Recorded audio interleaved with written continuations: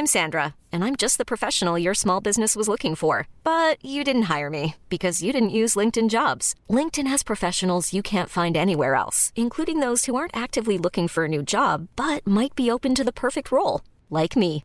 In a given month, over 70% of LinkedIn users don't visit other leading job sites. So if you're not looking on LinkedIn, you'll miss out on great candidates like Sandra. Start hiring professionals like a professional. Post your free job on linkedin.com/achieve today. Hey, I'm Ryan Reynolds. Recently, I asked Mint Mobile's legal team if big wireless companies are allowed to raise prices due to inflation. They said yes. And then when I asked if raising prices technically violates those onerous two-year contracts, they said, "What the f*** are you talking about, you insane Hollywood ass?" So to recap, we're cutting the price of Mint Unlimited from $30 a month to just $15 a month. Give it a try at mintmobile.com/switch. $45 up front for 3 months plus taxes and fees. Promo rate for new customers for limited time. Unlimited more than 40 gigabytes per month. Slows full terms at mintmobile.com.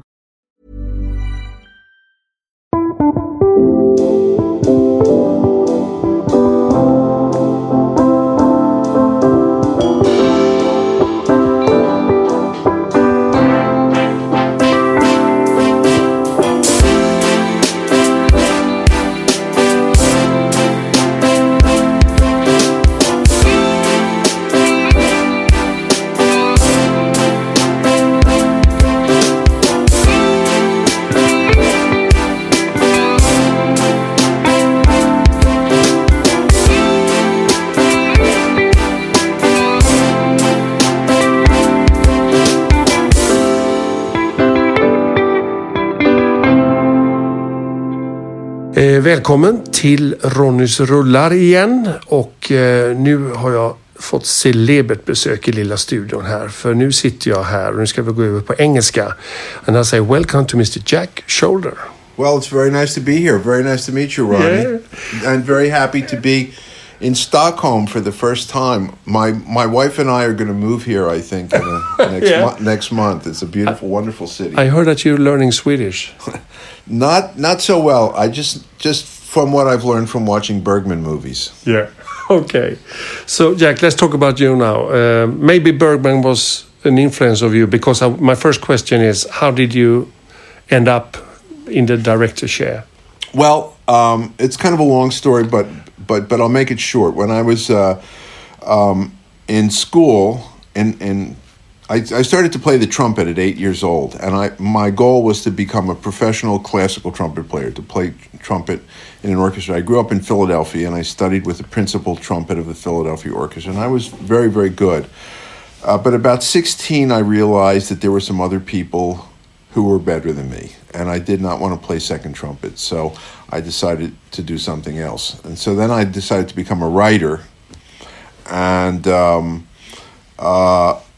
I spent a year at the University of Edinburgh, and I ran into some people who were involved with the LSD experiments at Oxford, and so I took some LSD, and I came to the realization that words were meaningless, so that was the end of my writing career. And my girlfriend was really into film, and so I thought, well, this is good, and I started to really get into it. But actually, there was a small theater near where I lived that used to play foreign films, and I would go there occasionally. Mostly I would see like the English comedies, a lot of the English comedies from the 60s, and I went there and I saw Seventh Seal. And it was like, holy shit, I had no idea you could make a movie like that. So Bergman definitely had a huge influence on me. It doesn't show up, I think, in anything that I do, but maybe it does. I mean, I don't steal from him. I steal from Orson Welles a lot. I steal from Hitchcock. I don't really feel like I'm stealing from Bergman, but his movies, I've seen almost everything he's done, and they've had a profound influence on me. I mean, he's one of the great, not just filmmakers, but artists of the 20th century, I think. Yeah. And many other great Swedish directors as well. Yeah, many. So it was a natural decision for you to because you went to the genre of movies. Did you first did shorts and stuff? Yeah, drama and yes. Well, yeah. So, I mean, my goal was really to make films like Jean Renoir, to make art films about human situations. I was never a big fan of the horror genre. I saw horror films like everybody else, but I was never a fanatic about it.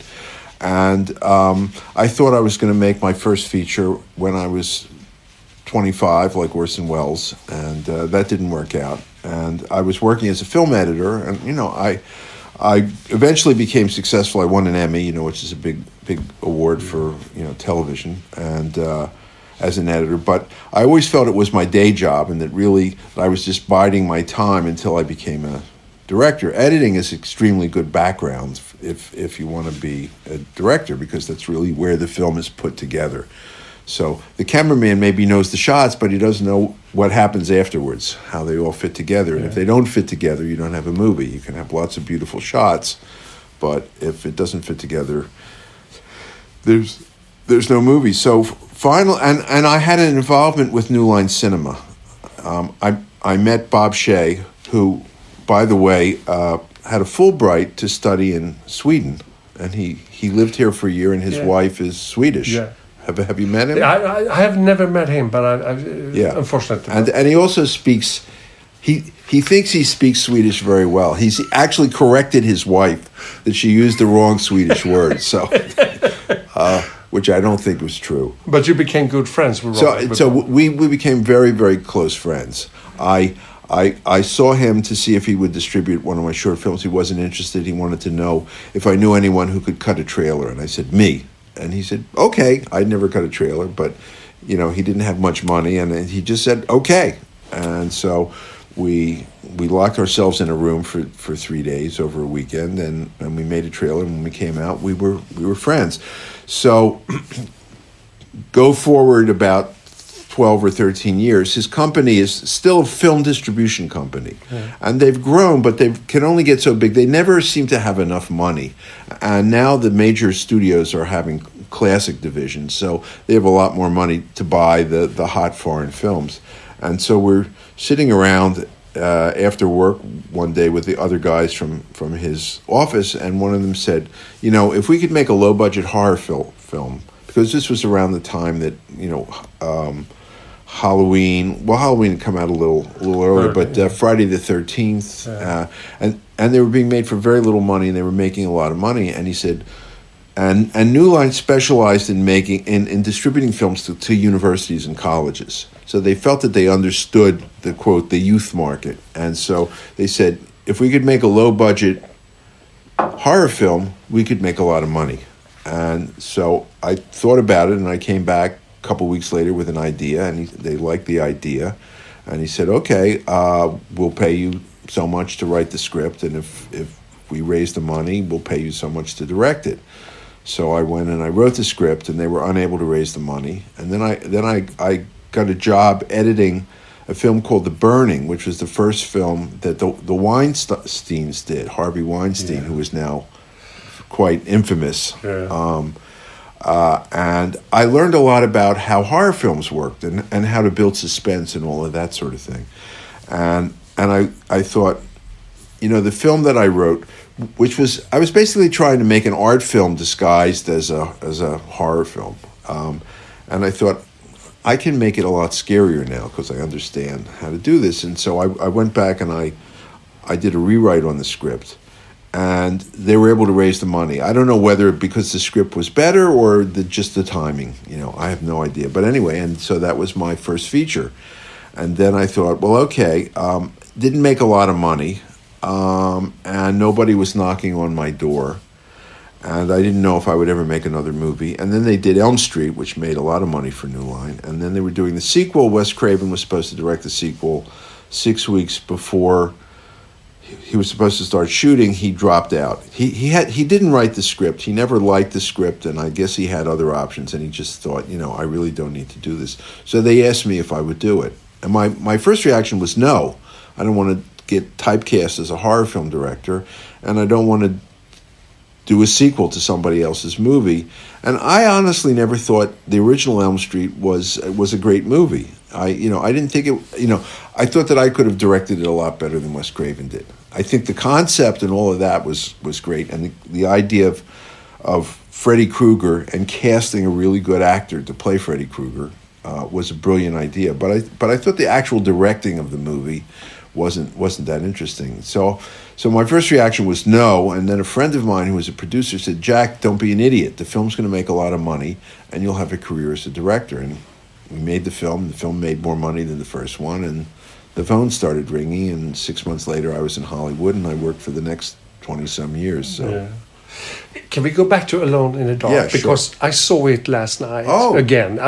I had, and I must say, I think it's really good. I don't know, how do you look upon it today when you... I really love it. I mean, it's not a perfect film, but it's really kind of a snapshot of my head when I was 35 years old. Because I wrote it as well as directed it, and really, it's really social criticism, and it's a satire, really, in a lot of ways.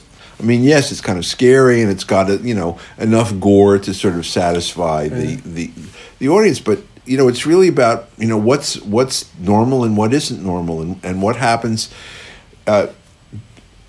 There's a blackout, and you have these criminal psychopaths, and the whole society becomes crazy, and so they come out into the world, and they're just like everybody else,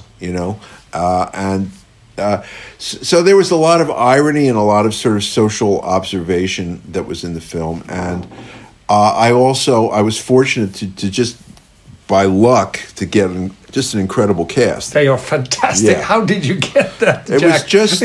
It was just. We must mention them. It's Jack Palance. And it's Donald Pleasence and Martin Landau. Yeah, and also Dwight Schultz, who was from a show called The A-Team that was a big hit in America, but very, very fine actor. For the eccentric psychiatrist, the producer, who is actually Danish, his name is Benny Korsen. Yeah. He'd been living in America for a long time, but so Benny said, "What would you think about Donald Pleasence?" And I said, "Wow, I think he's one of the great actors in the world. That would be incredible." So he's, Pleasence is he's a working actor. If you pay him his fee and he's not doing anything, he'll come and do your movie. Yeah. So he agreed to do it. So that added some credibility. And then he said, "What do you think about getting Jack Palance?" And I said, "Yeah, that would be great." Yeah. And so they made a deal with Jack Palance. And then apparently Martin Landau was going through a bad period in his career. And so his agent called us and said, "How about I can give you Martin Landau for your movie. What do you think?" And so they said, "Hey, Jack, what do you think?" And I said, "Sure, why not?" So...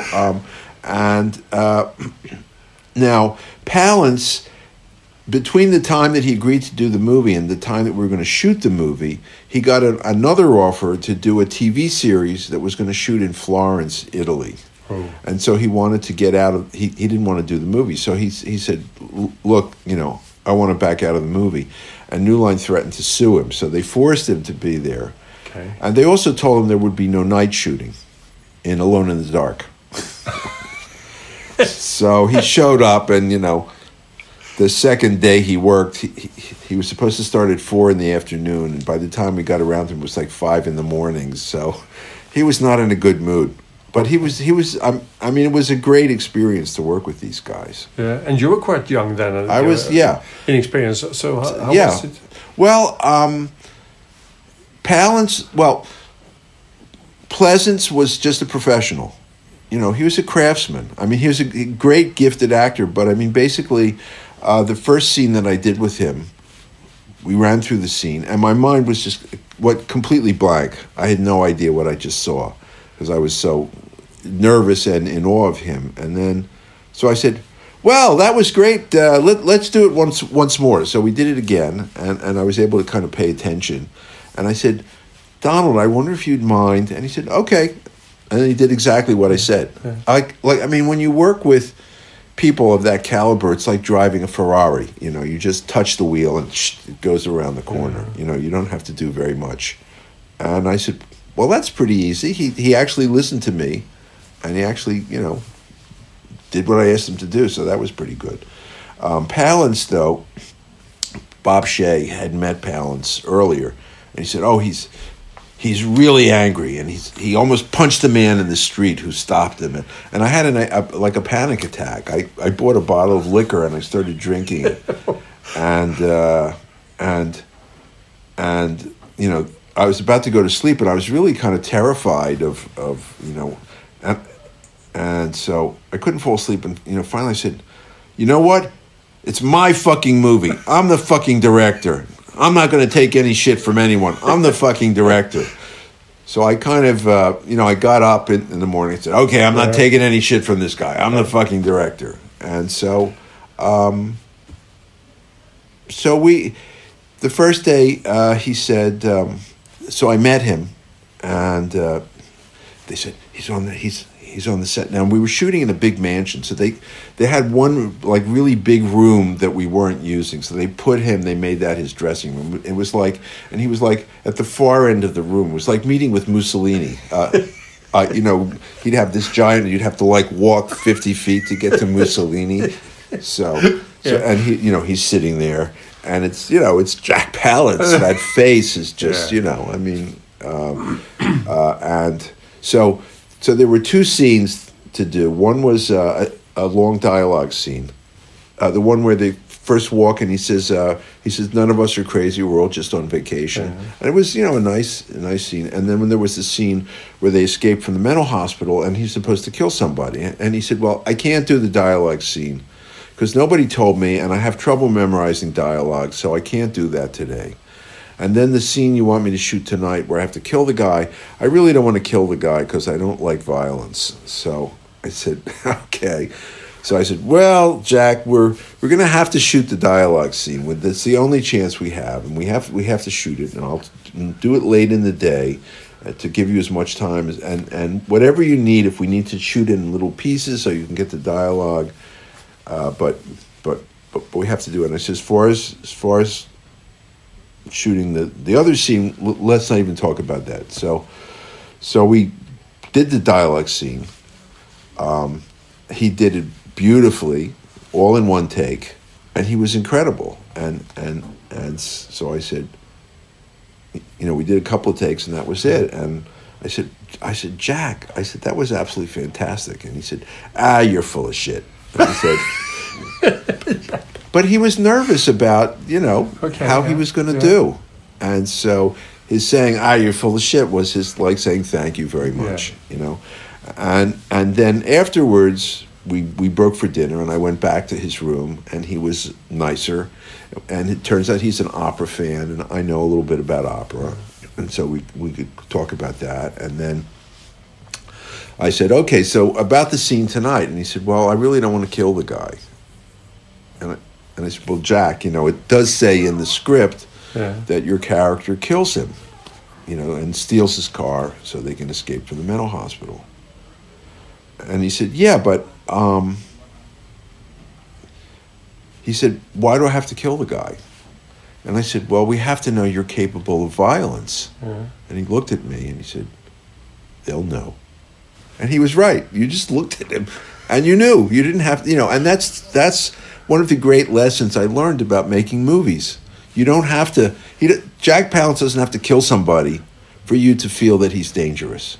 He's just, that's how he comes across on screen. So I said, well, somebody's got to kill this guy.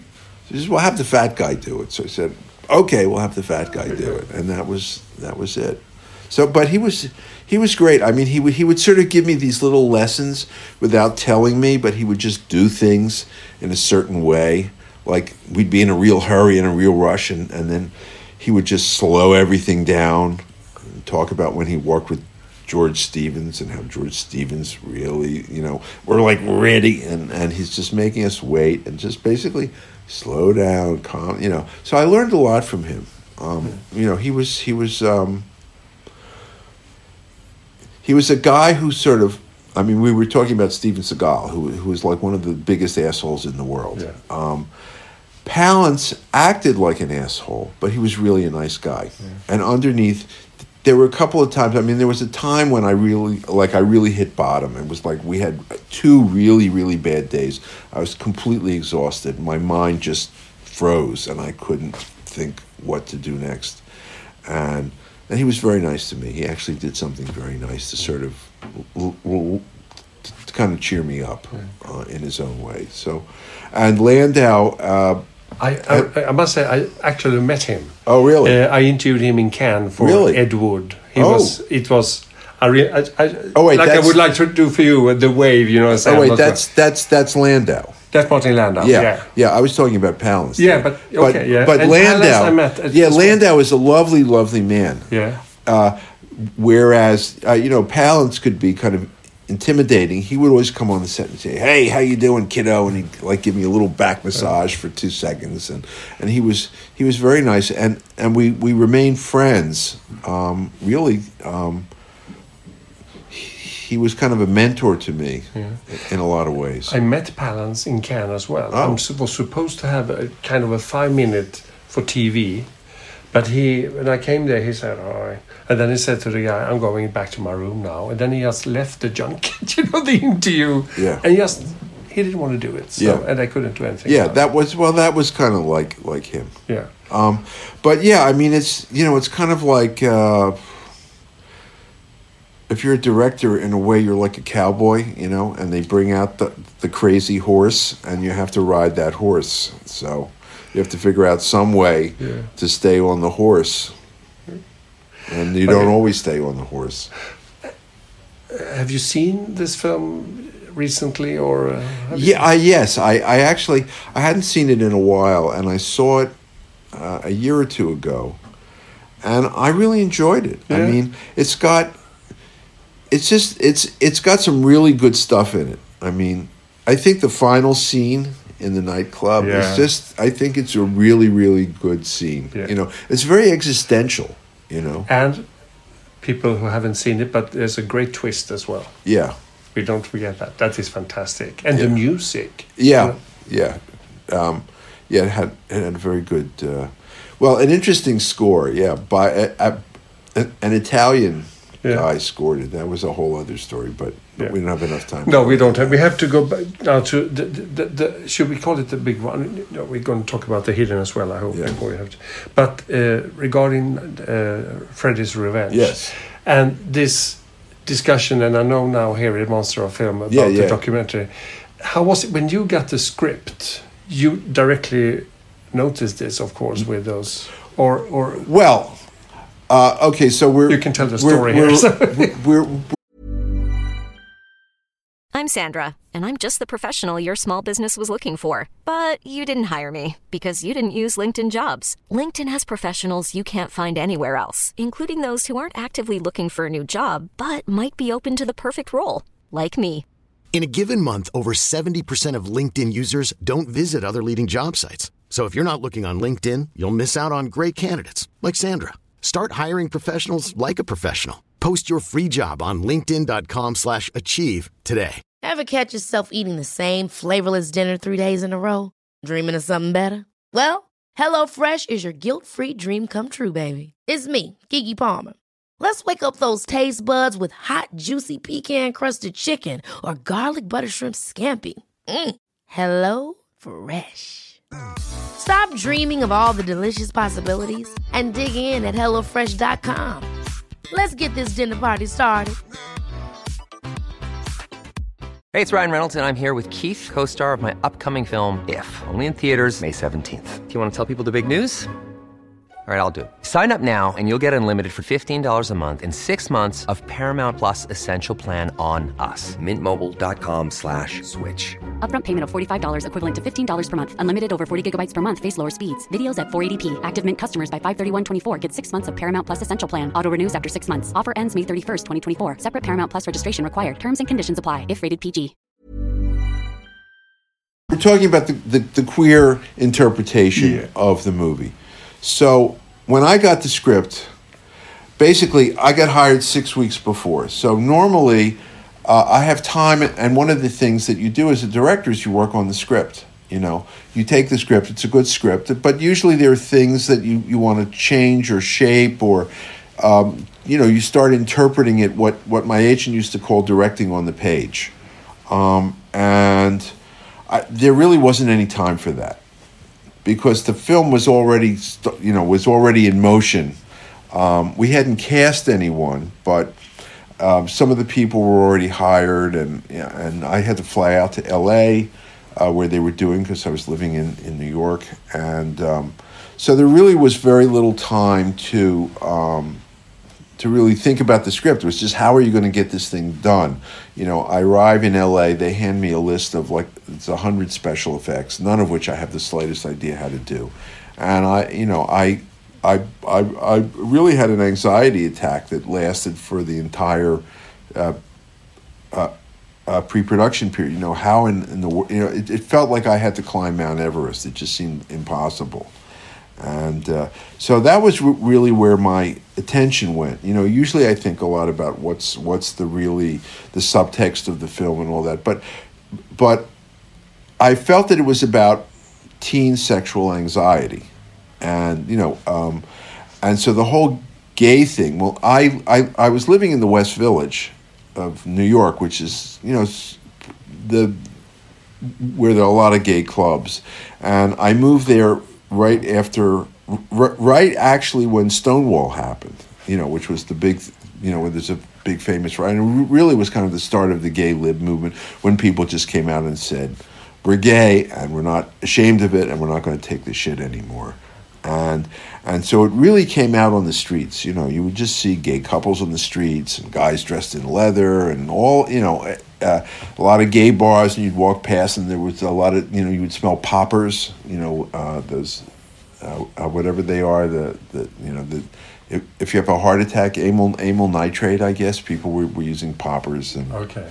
And, it was really very out in the open. And as somebody who has a very kind of skewed view of life, and I find a lot of things funny that other people don't find funny. It seemed to me that it was ripe for a certain amount of satire, and obviously, there's a scene in a gay bar, and there's in a leather bar, and the main character is having a lot of anxiety, and he's not quite getting along with his girlfriend, and stuff like that. The thing is, none of us felt it was that had a gay subtext. The subtext was, I have sexual anxiety. One of my anxieties, am I gay? Is there, which if you're actually gay, particularly in the 80s, that was a real cause for anxiety. People thought they were going to go to hell, or lots of other bad things. And the HIV, of course. Well, and then HIV was just coming in, so that kind of put an end to the whole. Then instead of being out on the streets partying, everybody was dying. And this was just the start of it. So no one at New Line had the slightest inkling. When I cast Mark Patton, who was gay, I had no idea he was gay. I needed someone who was very vulnerable. And basically, he's playing the girl role. He's playing the final girl. I think it's really good, isn't it? He's very good in the film. And of all the people, and he was like a rising, he was like a hot young guy. He had just done this Robert Altman movie, and he had a lot of heat, and he was very good, and he really projected this kind of vulnerability and a certain amount of pain, more than anybody that I saw. And so he was my first choice. And then when I had him audition for all the executives at New Line, they all agreed that he was the right guy. And none of us, that I knew of, nobody said, you think he's too gay to play the part? Nobody said that. I didn't even, I wasn't thinking that way. I didn't think, is he gay or not gay? It wasn't. That he's vulnerable. It wasn't. That he had a vulnerability, and maybe he had a certain kind of feminine side to him. But that as opposed to a macho, nobody can get through side, that he was very emotionally porous, shall we say, and he, his goal in life was to become a movie star, and so now he had almost become one, and now he had the lead role in a movie that looked like it was going to make a lot of money, and so he was thrilled. And then he shows up on the set, and like the makeup people say, "Don't you understand? This movie has this gay subtext to it." And then he said, "Oh my God, you're right." So nobody really saw it except some of the people in the crew who were gay were looking at it and had more time to think about it. And then apparently they started doing things. So they would put like props in, like there's a game called Probe, or there's like a little sign in this room that says "No chicks allowed" or something like that. Which it's up to me as the director to say, you know what, we should take that sign down. But I thought, yeah, it kind of fits in because he's very conflicted sexually, But when the film came out, it got generally pretty good reviews. Yeah. I actually went back and read them, and they were actually better than I thought they were. They were, the New York Times, said it was quite good, and the trade paper Variety, and nobody pointed out the gay thing except the Village Voice, which is like the alternate paper for in New York, and they said this is the gayest horror film of all time, and I found out about it because the head of production, a woman, Sarah, that I had known for years, called me up and said, "Jack, you're not going to believe this," and said they called it the gayest horror film of all time, and we all thought it was funny, Mm-hmm. And then the movie made a lot of money, and Monday morning, Dino De Laurentiis calls me up, and I realized my life had changed. And 6 months later, I'm in L.A. and I and basically it was a means to an end. Now I had a career, and everybody wanted to do a horror film with me. They didn't want to do other kinds of films, but everybody wanted to do a horror film. Yeah, because now you had made 2 films, and both of them are genre movies. Right, and the second one. How did you felt about that? Well, I felt that I wanted to get out of the genre, and The Hidden is a genre movie. However, when I read the script, I just thought it was a fantastic. It completely appealed to me. It's not a horror film. It's a science fiction thriller, action thriller, and I always kind of saw it.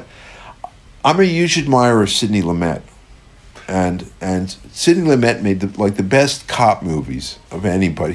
They're just Dog Day Afternoon and Serpico and Prince of the City. He really, those films were so authentic and so great. And the films like The French Connection and things like that. I love those kind of films. Yeah. And so it felt to me like, well, this is basically like a Sidney Lumet cop film, but with aliens.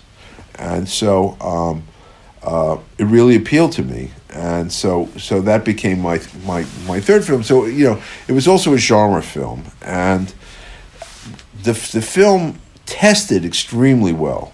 People loved the film. It tested very, very high. Everybody thought it was going to make a lot of money because it tested so high. But when it opened up, it just, for some reason, it couldn't get an audience. It couldn't find the audience, and it never got to a critical mass where the word got out. Hey, this is really a terrific film. You really got to see it, because it didn't have any big stars in it. Michael Nouri was, and Kyle was sort of not that well known. And is this before Blue Velvet and everything? This was after Blue Velvet, but before Twin Peaks. Yeah, so he was. So he was known. I think he had done Dune at that point. Yeah. So he was known, but we didn't cast that role until we were shooting on Monday. I think we finalized the casting on Thursday before, 2 days before we were starting, and so he came in to read for the part. So, he obviously wasn't the big star, or he wouldn't have come in to, to read for the director of Nightmare on Elm Street 2 for New Line Cinema, that was, just a company that had made money from, Elm Street. So, so it never found its market. And still people say it's one of the best films of the 80s. Yeah. Everybody loves it. Yeah. But it's not that well known, and it's kind of a shame. And also, to go back to Elm Street, people are reevaluating that because, Elm Street 2 was always sort of the one that nobody wanted to talk about, or the one that everybody kind of put down. And honestly, it didn't bother me because, it got me a career, and I still get a very nice check every year from my, profit participation. Yeah. So I don't care what people think, but you would like people to think, well, and also it wasn't a real personal film for me, the way Alone in the Dark was, or also The Hidden, was something that I really personally connected to. But it's nice that Elm Street 2 is really being reevaluated. Yeah. And I did an interview, I don't know, maybe 3 years ago with I think they called The Girls of Elm Street, or they do a podcast, and they're very good. And one of the things that one of the girls said on Facebook was, you can't look at this, if you want it to just be a sequel that follows everything that the original did, it's going to disappoint you. You have to look at it as its own film, because with Elm Street 3 they kind of went back to what they thought was the formula for 1, except of course they made the Freddy character kind of a stand-up comedian, But so, it's nice that the films are getting reevaluated. And I was at a horror convention a few weeks ago, and more people seem to be interested in Alone in the Dark than,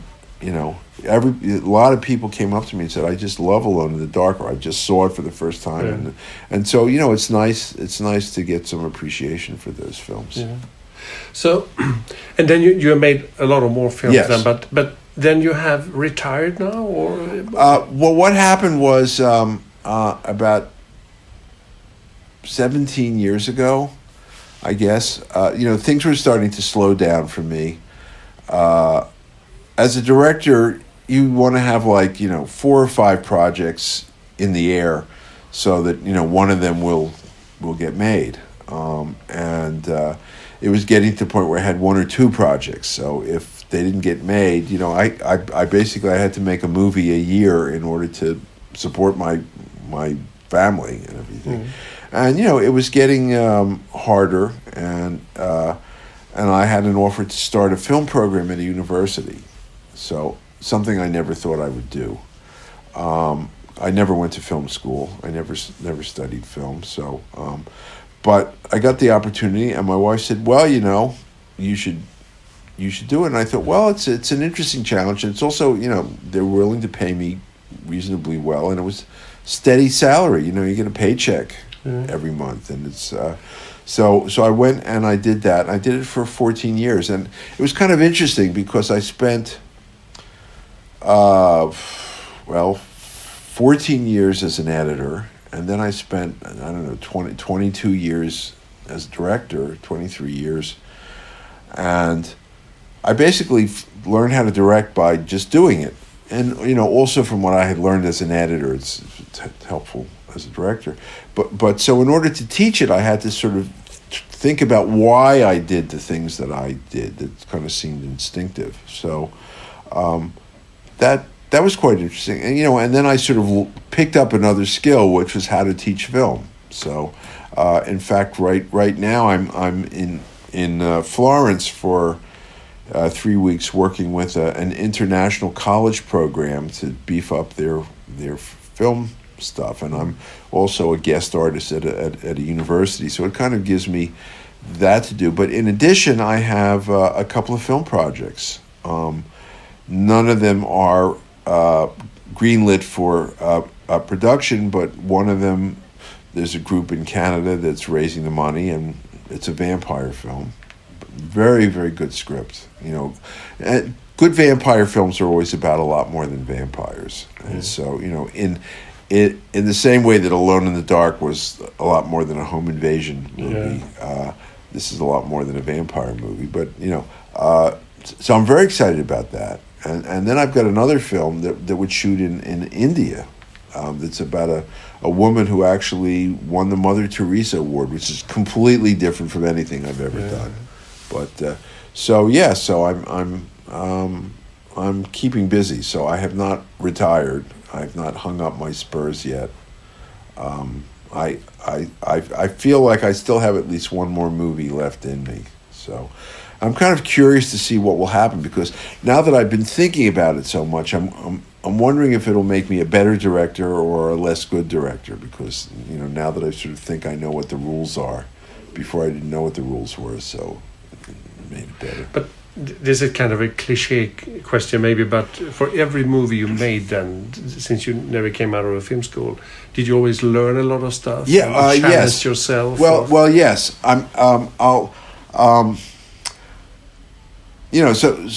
So the first feature that I did, I did have confidence that I understood how to make a movie, because as an editor, and I've been doing shorts, and I worked for directors, and I always thought, I really need to make my own film so I can have some good material to edit instead of what these other idiot directors are doing. So I always felt that I knew more than the directors I was working for. But, it's, I mean, when we finished Alone in the Dark, I basically went to sleep and I got up 3 days later. I mean, I've never been so exhausted in my life.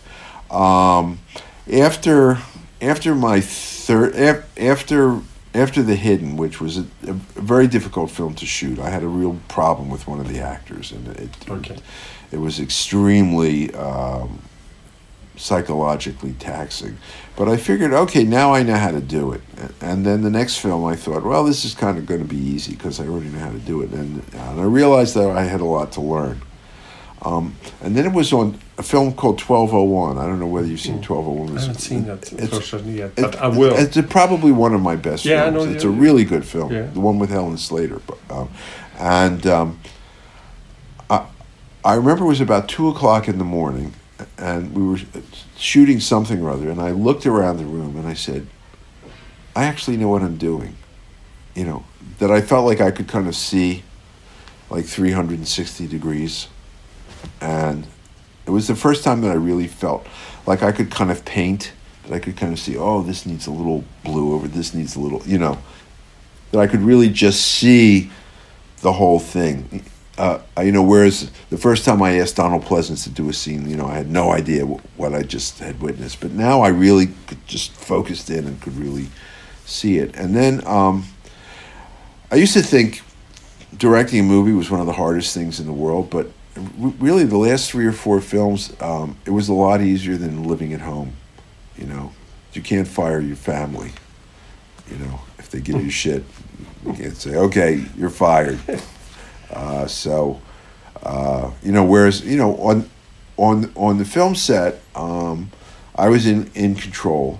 And also one of the things that I learned was to trust other people a lot more. And I knew what I needed to do, and I didn't worry about things I didn't need to do. Whereas when I started, it was like, is the camera going to show up, or the actor's going to show up? But, toward the end, it's like, well, it's not my job to make sure the camera shows up. It's his job, and he's going to, and I know he's going to make sure the camera shows up, and the actors and everybody's going to show up, and, so I got much more efficient. I mean, the first 3 or 4 or 5 movies I did, I rarely sat down, and the last 3 or 4 movies I did, I sat down a lot. So yeah, it's like any trade. You become more efficient the more you do it. You learn. It seems like A is equal to B, but really you better watch A. B is not so important, but you better make sure. Those are the kind. If you are a carpenter or a bricklayer or a painter or whatever, you just become more efficient. So it did get easier. I think that's a great finishing point. So yes, big thank you. It was very nice to have you here as a guest. Thank you for interviewing me. I appreciate it. Really great. I'm so glad that you came here. And please move to Sweden. Well, I understand it's very expensive to get a house here. It's impossible to get. But you've been living in New York, so you know that. I'm living in North Carolina now. Yeah. I live up in the mountains. I have 10 acres. Great. And a great big dog. As a matter of fact, my wife said, it would be so nice to have our dog and be able to walk. Very big Pyrenees. It's called the Great Pyrenees. It's a sheep. Big. Oh yeah. Big white sheepdog. But yeah, I'm really loving this city. It's it's fantastic here. Yeah, the food is really good. It's beautiful. This is a very nice time of year to be here. Yeah. With all the leaves and turning. It's just lovely. Fantastic. Well, thank you.